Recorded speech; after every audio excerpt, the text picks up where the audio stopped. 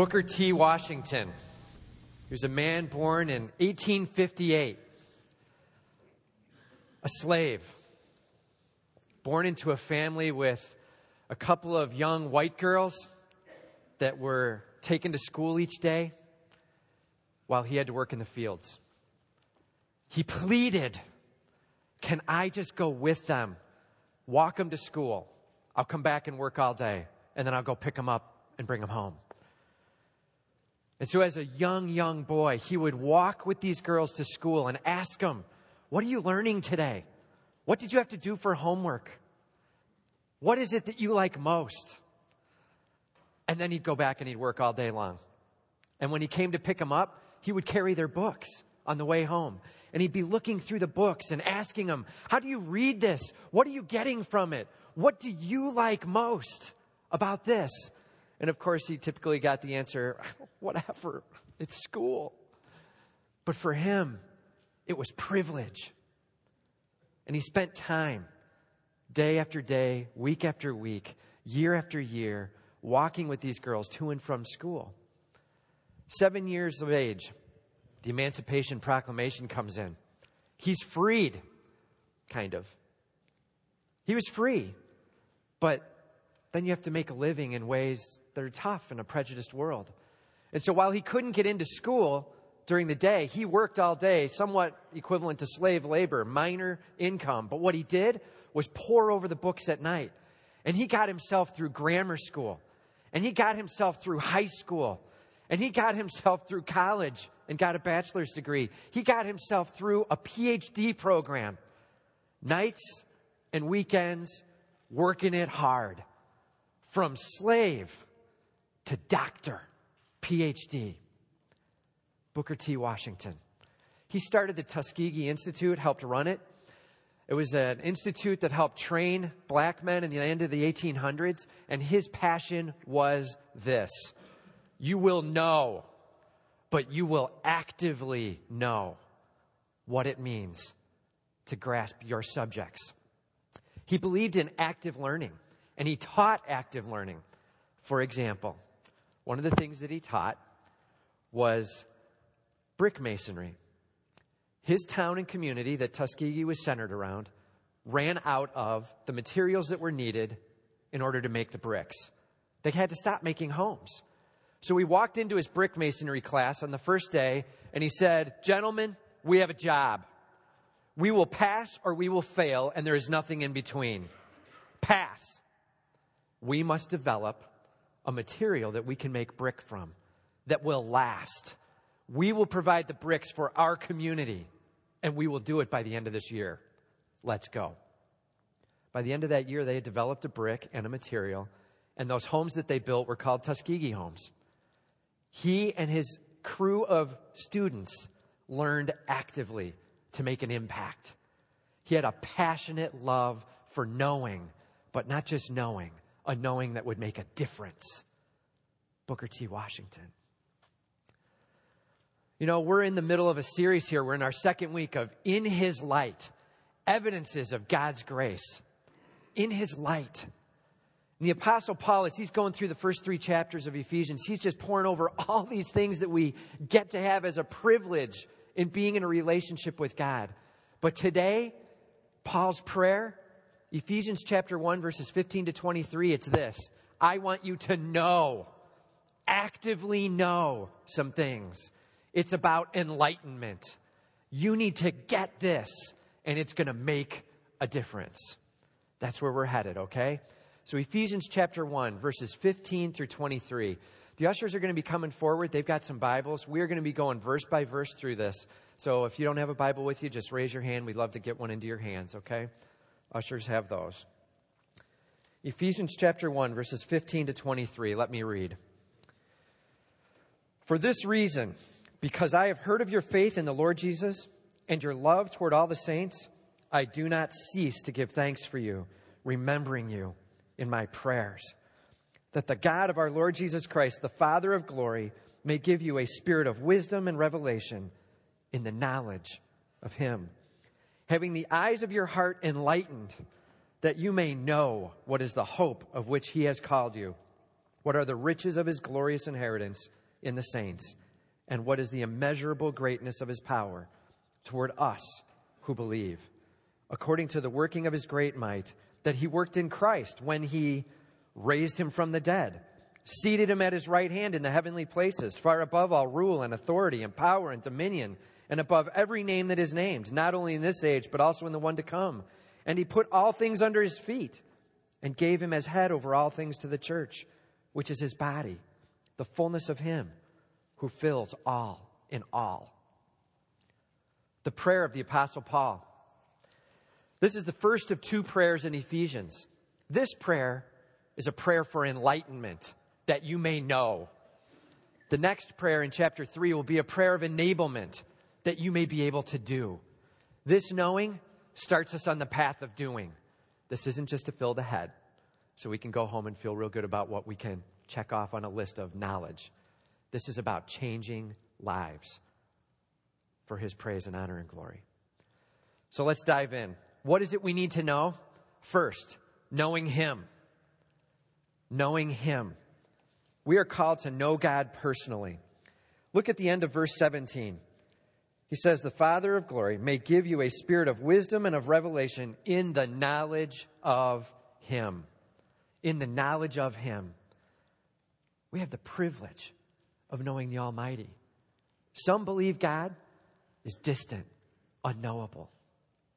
That's a mistake. We can know him personally and vibrantly and in a way that changes our lives. You know, this word knowledge of him, it actually, in the Greek, the word know would be gnosis. But this word is epignosis, that you may know him specifically and pointedly in detail, that you may have an unbelievably specific understanding of your God. Not just a general knowledge, not just some information, but wow, I've been with him personally. I've watched him work. I know my God. Epignosis.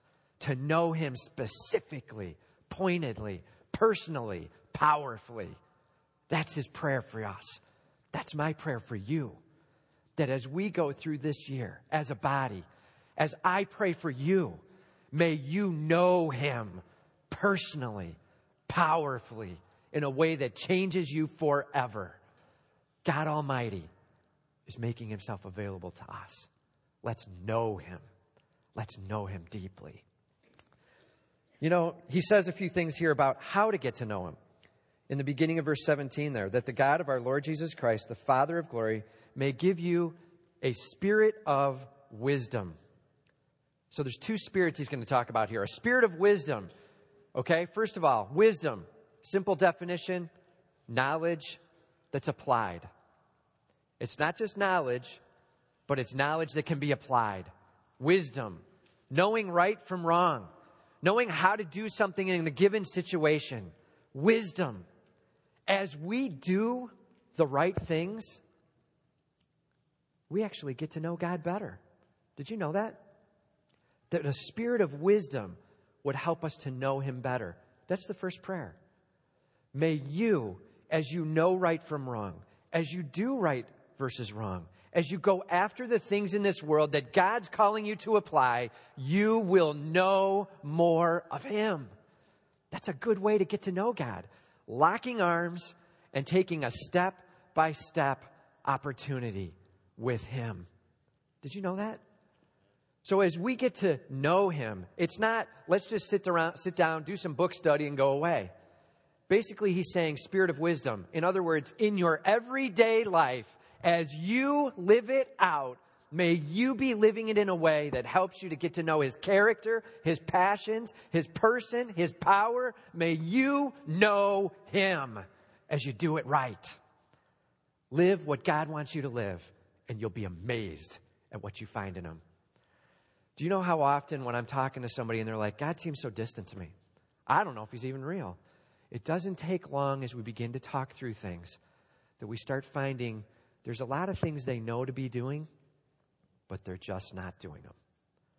And as you start to go away from what's right and do your own thing, mostly just typically because we're trying to go after comforts for self or attention to self, we end up starting to get this distancing understanding of God. As we get back on track to doing it God's way, you will know Him deeply, personally, passionately. The spirit of wisdom. That's the first step. But He gives another one, spirit of revelation.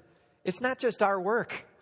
It's not just us going after it as hard as we can and we hope we find Him somewhere. That's a definition of man's religion.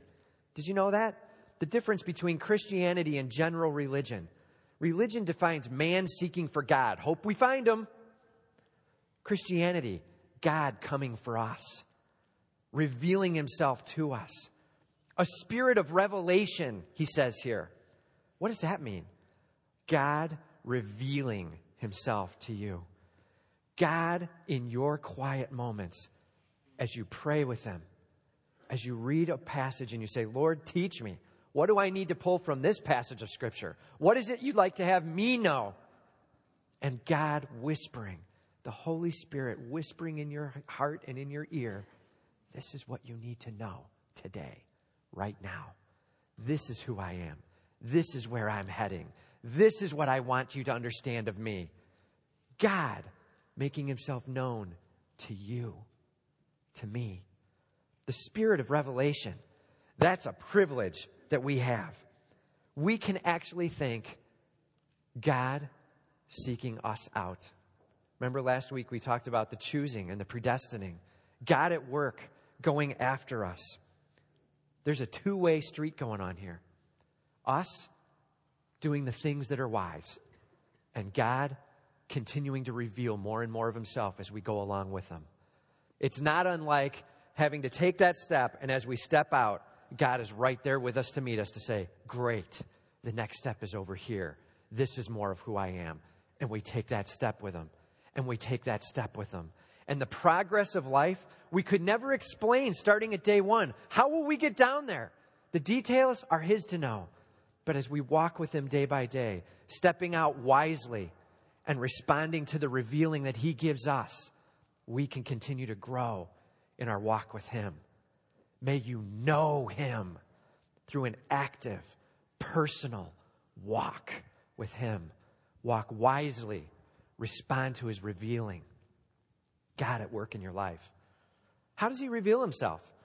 Well, you know, the Holy Spirit, the person of God that is taking up residence in us, He does guide and direct and communicate. That's a part of how we know as He reveals the truth of who He is. We've talked about it a number of times already, but the Word of God, powerful revealer of who He is. Powerful. The Word of God is quick and powerful and sharper than any two-edged sword. May we be going after the Word of God as a primary source of Him revealing Himself. You know, I've got a Bible that I use at home that I basically sit down with an orange marker whenever I read. And as I go through and read, if I find something about God, something He's doing, something He's saying, something He believes, something He wants, something He's challenging me to do, something He's challenging others to do, I highlight it in orange, okay? And the only purpose to that is simply to go, God's at work. Little God sighting here. And you just underline and keep going, okay? And then you get done with reading that day and you flip back and you look at what God is wanting, what God is saying, what God is doing, what God is believing, what He's passionate about. Now you're not doing that reader response thing of, this is what I'm passionate about. I pulled this phrase out of this verse in this corner in this way and I twisted it to be exactly what I want to be about today. It's, what does God want? What is He going after? What does He want done? That is a powerful moment of experience. And to be able to look back throughout the course of a year, you may be going through a down moment. To be able to look back and thumb through your Bible and see orange and stop and go, what is God saying here? What is God saying here? What is God saying here? And just flip through the recording in your scripture of where you found God talking, being, doing. Very helpful moment in time. Very helpful. Little key too, there's certain moments like you get into 1st and 2nd Kings and you don't find much orange at all and you find a lot of problems going on. Little tips, you know what I mean? Like there is no God sighting at all. Wow, everybody's making mistakes left and right. You know what I mean? It really helps us get the gist. What's God doing? When do people really start having their act together? The closer they get to Him. Walk with wisdom, walk with revelation, know Him deeply. Know Him deeply. Okay, this is a little bit of a lame example, but I'll use it anyway. All right? So, 1992, my wife and I were actually attending a church together at the time that was a seeker-oriented church. We were not dating.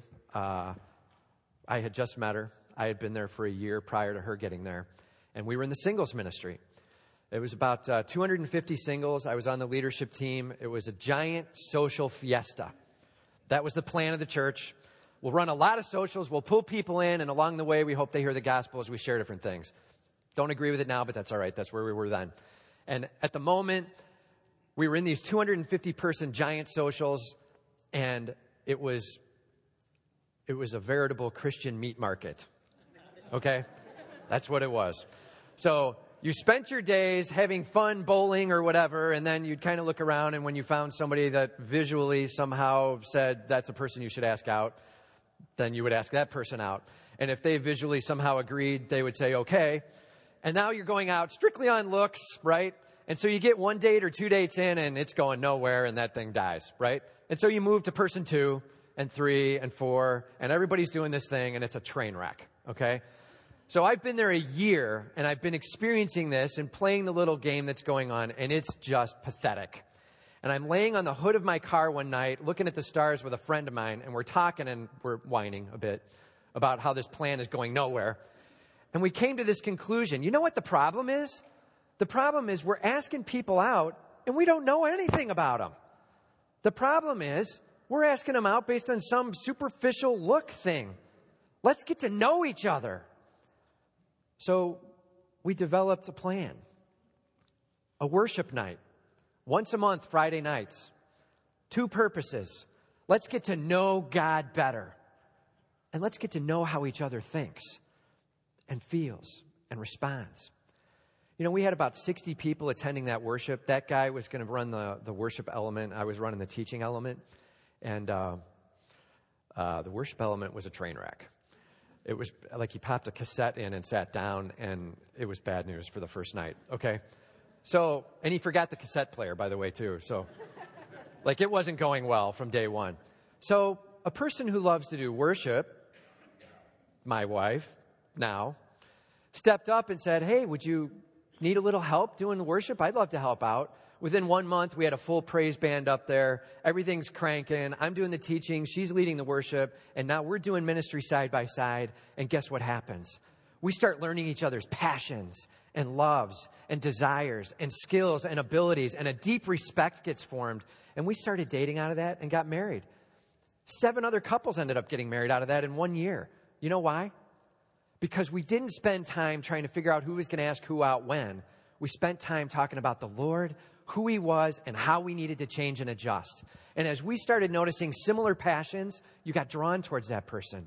Okay, here's the point of that long story. Knowing someone really goes a long way in finding a good mate. Singles, knowing someone deeply goes a long way in finding that person you need to be hooking up with for life. It's not about the look. It's about the character and the person and the passions. It's the whole of it. We need to know specifically.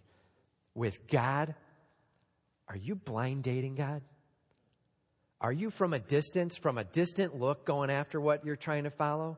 Or do you know Him personally and deeply and intimately? Are you creating that atmosphere of deep understanding that motivates you from the inside out, that is a great alignment for life? Or is it a distant general knowledge? We need to get to know Him personally, specifically, powerfully, deeply. Now that will change your life. Are you ready to get to know Him? Are you ready for Him to earth shatter your world? Know Him. That's Paul's first point. Second point, know your future. Knowing your future. This is verse 18. he starts out, having the eyes of your heart enlightened, that you may know, and then he goes on for detail there. The eyes of your heart. I love this phrase. It's a metaphor, okay? Your heart doesn't really have eyes, okay? That the eyes of your heart, what does that mean? Well, in that culture, a heart was spoken of as the center of your mind, your will, and your spirit. All of it coming together into perception. The heart was the perceiving middle of who you were, okay? So we may think of it more as passions or feelings today, but in their day and age, it had to do with the thinking, the willing, the wanting, all of it coming together. The center of your perception. May the eyes of the center of your perception get this. That's what he's saying. May you be totally awake and alive and enlightened in the perceiving part of you to this. And then he goes on. He says, to the hope to which he has called you. May you know what is the hope to which he has called you. Okay. So this future, it involves hope. Hope. What is hope? We need to define this real carefully, okay? I wrote down a definition I found here. Absolutely certain of future good. Hope. Absolutely certain of future good. You see, in our society, hope has kind of become more like this meaning. I don't know, I hope it happens. Right? It's kind of this, I have no idea. If somebody were to ask me what I'd like to see, I guess it'd be that. That's not what hope means, biblically and in this context. This is what it means. I am absolutely certain that this is what is coming. I know this is my future. I have been promised by a God that I know personally. And that personal relationship has made me utterly confident that this is where we're going. I have a hope that this is my future. That's what this means. So when we read it, we go, oh, I hope it happens. Like we're missing it. We need to read it and go, wow, I just got shivers. I hope in my future calling. What are we called to? Well, Romans chapter 8 tells us that we're called to be conformed to his image here on earth. There's a process we're called to. It's not just an eternal life later. It's right here, right now. God involved in my life, in your life, so that you tomorrow can be different than you are today. And different in that you're being conformed to his image. You're being shaped and molded like clay. They say take clay and shape it, right? It keeps the shape. Take a Nerf ball and squeeze it, and you let go and it just pops back, right? So our goal is not Nerf ball conformance. Our goal is clay conformance. God shaping us in a way that leaves us that way for life. The sanctification process. Making me different tomorrow than I am today so that I can look more and more and more like you. May I be conformed to your image, to your praise and honor and glory. May I reflect who you are in this world so that as people are walking by, they're getting a little closer touch with Jesus just by being around me. That's part of it. That you bring praise and honor and glory to him through your being conformed to his image. That's part of your calling. But there's another part of your calling. We looked at it last week, but it's being blameless and holy before him. There is a day where we will stand before him for all eternity beyond, holy and blameless, fully restored to a relationship with him, completely understanding who he is, all the blinder torn off, all the me gone, and all the him focused there. We are called to a point where we will be utterly satisfied because we will finally be living as we have been designed to live. Here, we live kind of how we're designed to live, and then we get into me a lot. And as we take me and put it up on the throne, we've just created an idol. And God comes tumbling off. And we've got a problem. Satisfaction will not be found there. You've been designed for God to be on your heart's throne. May the eyes of your heart, your perceiving center, be awakened and enlightened to this. You have a hope, a guarantee, an absolute certain future that you can be conformed to his image for now and be holy and blameless before him forever. That's our hope and future. Amen? That's where we're headed. Now that is something to get excited about. Now that's something to put an exclamation point at the end of. I am certain that this is where God is taking me. Amen? We need to go after him with all we have. Know him. And as we do, we are going after him and knowing him. We become certain of where we're headed. We are headed to being conformed to his image, to looking like him, and to ending up for all eternity with him, celebrating him in total satisfaction for life. Amen? That's what Paul is praying for his people in Ephesians. And that's my prayer for you. May you be so excited as you get to know him this year that you become conformed more to his image tomorrow than today. And as you know him more, you become more and more excited about where you're headed. Your hope is in him and his work.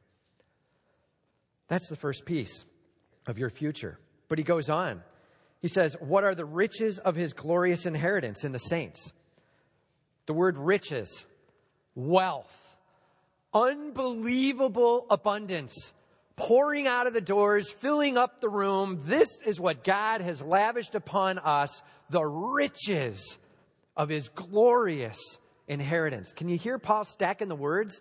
He's just getting pumped. Can you imagine when he's saying this and writing this and he's shaking and he's jumping and he's preaching it and it's coming out on pen and we can't miss it. The riches, the unbelievable wealth of his glorious. This word means splendor, brightness, greatness, massiveness, awesomeness, the gloriousness of the inheritance we get. Life with him. Eternal life with him. God has designed us to be utterly satisfied when we are fully in him. And he's come to make it happen. Now that's an inheritance. Amen? We need to be excited about God at work in our lives. And God going after who we are and helping us to be fully satisfied in him to the praise of his glory. God Almighty at work in our lives. We serve a God who's coming after us. And our eyes need to be enlightened, perceiving properly our future. There is hope. There is riches. There is a glorious, glorious inheritance. It is a mind-blowing, earth-shattering, life-changing opportunity for you and for me. And we need to go after it and after him with all we've got. You know, Christmas has just ended, right? Most of the Christmas trees are down. I notice a few of our neighbors still have them up outside. Maybe they're just rebelling against the cold weather and they refuse to go out and unplug stuff. I don't know. But Christmas is coming to a close here. You know, our Christmas starts the day after Thanksgiving.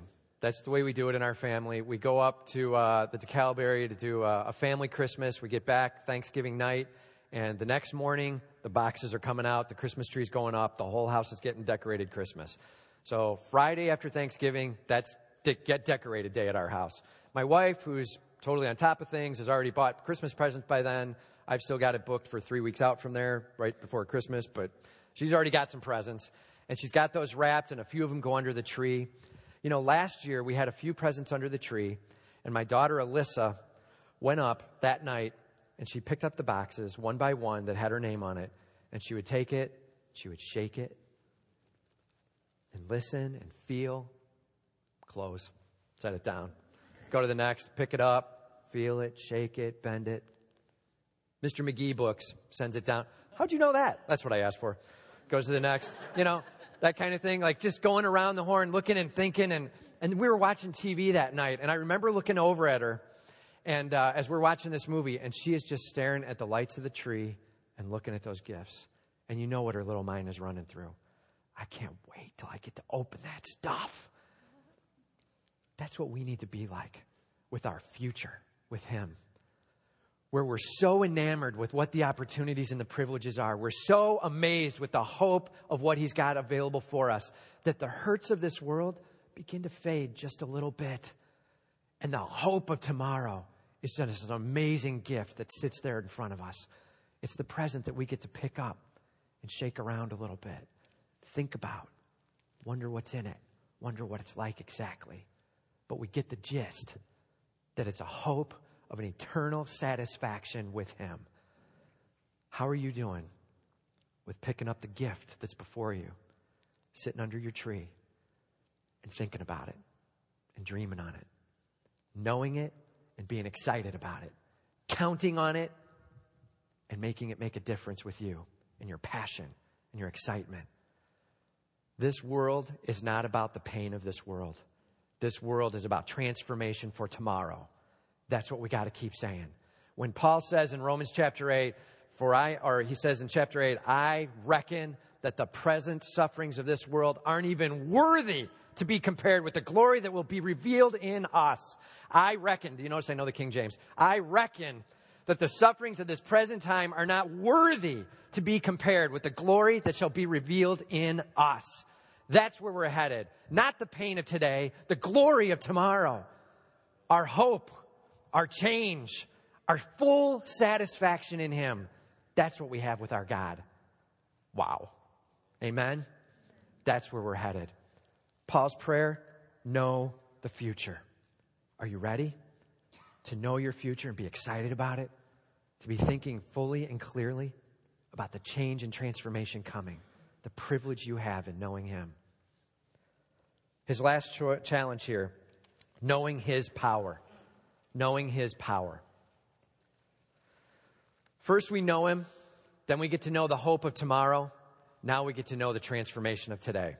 And Paul goes after it. I mean, he just goes off. It's an awesome Pauline moment where he starts a statement and he wanders off into never, just dreaming about it, okay? So that's what's going on here. He starts in verse 19. He says, what is the immeasurable greatness of his power? Immeasurable greatness. Okay, it's not, well, his power's pretty good.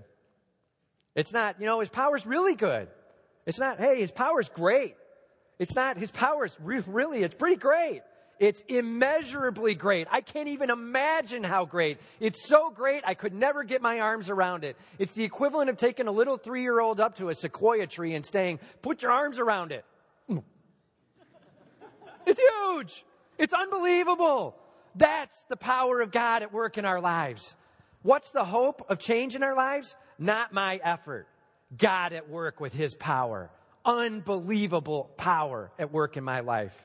That's who we're looking at. That's what we've got available to us. Notice it does say that power is at work in the believers. It says towards us who believe. The privilege of knowing him is the privilege of that power at work in our lives. We have a great privilege of getting to know him personally by knowing his power at work in our lives. A unique privilege to those who know him alone. He says, how great is this power? Let me explain a little bit to you. This is the same power, the working of his great might, that he worked in Christ. Yes, the same power at work in Jesus Christ is the power he's going to unleash in you. You know, and then he goes into it. The power that raised him from the dead. Life-giving power. The power that conquered death. That power at work in you. The power that seated him at the right hand of the heavenly places. Right hand. This is a one-word statement that means place of honor. Place of authority. He has placed Jesus Christ there. An authority-giving, life-giving power at work in you and in me. And he says, not only has he seated him in the heavenly places, but it is far above all. And then he goes into quite the little list. Authority and power and dominion and every name that is named, not only in this age, but in the one that is to come. I don't care who you name or when you name them, bigger. That's where we're at. I don't care if it's physical or spiritual, bigger. That's where we're at. I don't care who you're talking about. Jesus up above.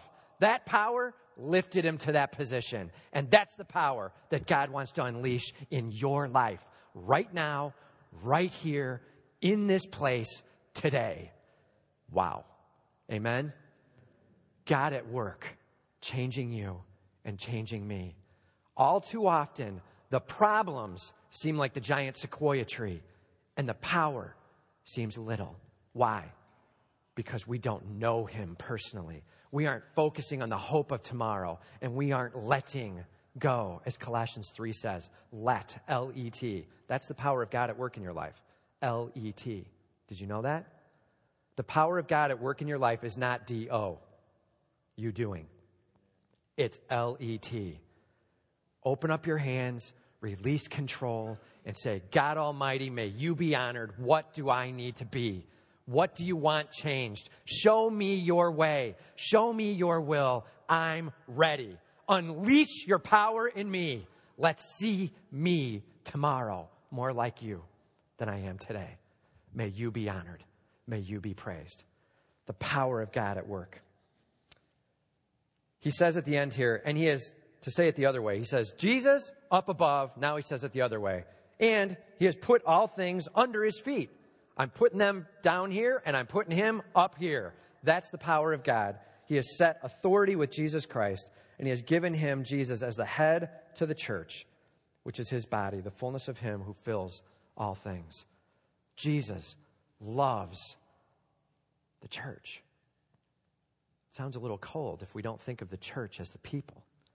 That's what he means. Jesus loves you and me. And he wants to unleash his power in your life.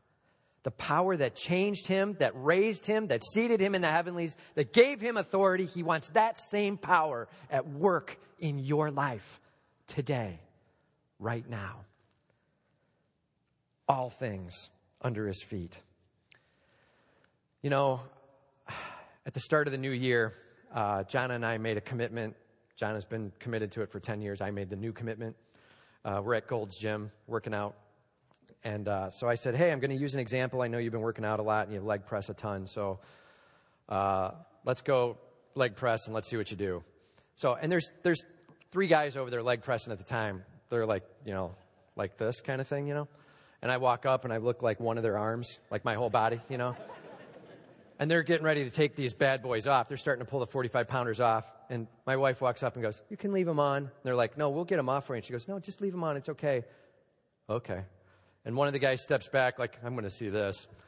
And there was, 300-some pounds on it. So she puts it up, flips it, does 5 leg presses, like, put more on, locks it in. So we put another 100 on. She flips that, locks it in, does another 5. She gets up to 550 with leg press. Does 12 reps. She's like, I could do more. Maybe I should just stop now. I'm like, that's enough for the example. We're good. So, leg pressing 550 pounds, okay? That's just sheer personal strength, okay? Power of God at work in our lives takes us tenfold above. Last year, Jonna had gallbladder surgery. The same 550-pound leg pressing woman couldn't walk around the house once after the gallbladder surgery. I had to take her arm, and we had to go on a long walk of 4 rooms and then sit back on that couch. It took 2 to 3 weeks for her to just get back up to speed. Do you know how often we can know the power of God at work in our lives and then drift away from it just as fast? And we're missing out on the privilege of him changing us. It's time to get back into it. And just as she had to spend the due diligence time just to walk around the house a couple times and let her body do some recovering and let the doctors do their work and let, and the energy started coming back up and she's back leg pressing 550, where are you at? Are you in a spot where you've already got the power of God unleashed in you? Fantastic. Keep it going. Help the rest. Are you in a spot where you're going, I don't know that power? You know what? You're in a spot where it's time to just stand up and walk around the house once. You just do what you can do. It's time to watch God work. It will be amazing as he unleashes his power in your life. I don't care where you're at. We are promised that the God of the universe steps down in with immeasurable power to touch and to change, and you will be transformed. Just let him work, and you will experience the power of God changing you. Amen? Let's go after it. I don't care where you're at on the spectrum. There's an opportunity for you. The God of this universe changing us. We can know him, we can know his future, and we can know his power. Let's get to know him. I'm just going to ask that we go to prayer right now, and we'll have the worship team come up. Let's just take 1 minute here where you just consider, what is it that I need to be letting go of? What is it that's hindering me from experiencing the power of God? Some of you are like, I know right away. I've been doing this and I shouldn't, or I'm not doing this and I should. Others of you might be wrestling with it. Let's just take a moment. Let's just let the Holy Spirit talk. Think. Eyes closed, heads bowed. What is it that God's asking you to go after this year so that you can experience Him and His future and His power in ways immeasurable?